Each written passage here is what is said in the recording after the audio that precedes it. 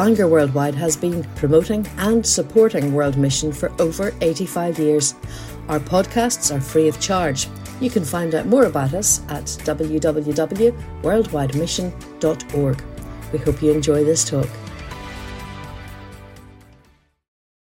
It's great to have Sam Cowan share with us this evening. Sam is no stranger to Bangor Worldwide at all. 17 years he has sat on the Bangor Worldwide Committee, and he has served with SCFS for over 21 years, aided by his good wife Pauline. SCFS are celebrating 50 years of outreach in Belfast Port this year, and they do a wonderful work of bringing good news and hope to people from over 70 nations who come into the ports here in Belfast. I could nearly give Sam's report this evening as a fellow Hamilton Road Baptist. It's great to have Sam and Pauline here. Sam has 2 grown children and a grandchild, and it's great to have you along, Sam.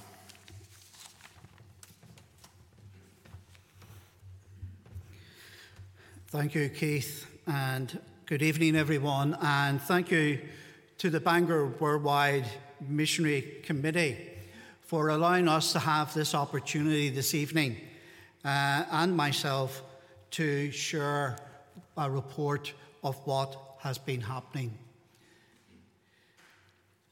This slide will show you the number of ships that are crossing our oceans at any particular time. Around 90% of the world's trade is done by sea. And as I looked at this slide and I thought about this year's theme of the Bangor Convention, my mind turned to Psalm 117, the shortest chapter in the Bible, which says, "Praise the Lord, all you nations. Extol him, all you peoples. For great is his love towards us, and the faithfulness of the Lord endures forever. Praise the Lord." As Keith says, this is a special year for the Society, as we've been celebrating 175 years since our formation by the Reverend George Smith, who formed the Maritime Church in London. But in maritime circles, he was known as Bosun Smith. But it's also a year of celebration in Belfast, as the Society is celebrating 50 years. The first committee for Belfast had as its membership the Harbour Master of Belfast, the Chief of Police in the Belfast Harbour, the Chief Engineer, and also a man called Mr. Bill Moore, who was a member of Hamilton Road Baptist Church. Back in 1971, Mr. David Knox started the work in the port of Belfast. He was our first missionary. And some of the folks will remember David and the late Walter Burrell often attending the convention. Walter may be standing on the steps, David may be round in the global village. But the picture that you will now see on the left is Donegal Quay and the Hisham Ferry, taken in 1971. And many folks will remember going to get the ship there. But the picture on the right is a new development that is called City Quays, which is actually around the same place. So you can see just how things have developed over the years. On the 1st of November 1999, I had the privilege of taking over the baton from David when he retired. And the picture on the left is me doing my training with David. And that gentleman came from Ghana. Now, in our 22nd year, we're still meeting people from nations around the world in the port of Belfast and bringing them the good news of the gospel. The Christ Jesus came into this world to save sinners. But what type of ships come into the port of Belfast? I'm often asked that question. And around 95% of what you and I use every day comes to Belfast by sea. So we have our large bulk carriers, small cargo ships. And these will bring in grain, fertilizer, coal, wood, peat, turf. And yet Ireland's known for it. And other materials. Some come in containers. We also have tankers which bring in gas, petrol, diesel, bitumen. And over the last number of years, it's been good to see the increased number of cruise ships calling into the port of Belfast. And on occasion, we can visit the naval ships that come into the port.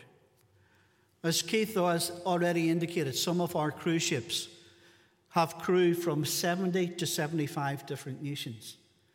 We have the privilege of going on board with a book and Bible table, and they come and they ask for God's word. But how do we gain entry onto the ships? Well, most of the time, entry is up the gangway. And the picture on your right is one of the largest gangways that I have climbed. There's 60 steps there. So there is. But at times the ships are outside the port, and this is outside the port of Portrush, and we go out on that Zodiac. And probably, as you saw, it moving and jumping up and down. And that can be quite an experience. But as I thought about our ministry and what happens in Belfast, it's nearly all the same in all the ports that we are in.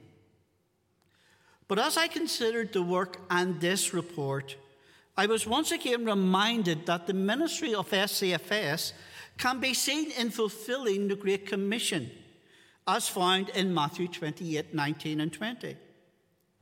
Go therefore and make disciples to all nations, baptizing them in the name of the Father and of the Son and of the Holy Spirit, teaching them to obey everything I have commanded you. And surely I am with you always to the very end of the age. Due to COVID, I was placed on furlough. But I was so thankful for God to opening the opportunity to allow me to conduct 2 weekly Bible studies online. The gentleman on the left, I will be doing a Bible study with him on Sunday morning before I go to our own home church around 9 o'clock in the morning. Both of the folks, as you can see, are from the Philippines.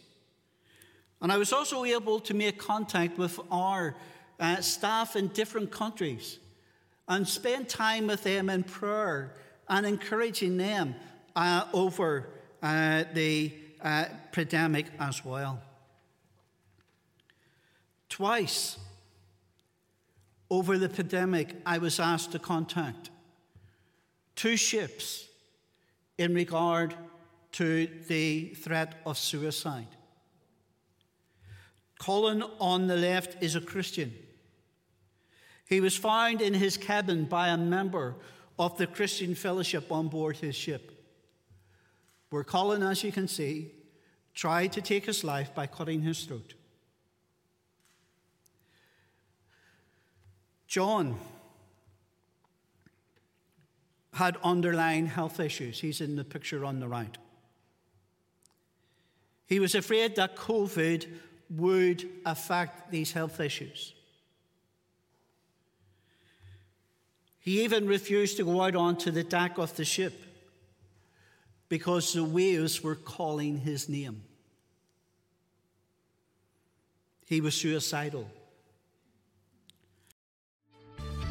We trust you've enjoyed this podcast. If you'd like to make a donation to support the work of Bangor Worldwide, please visit www.worldwidemission.org/donate.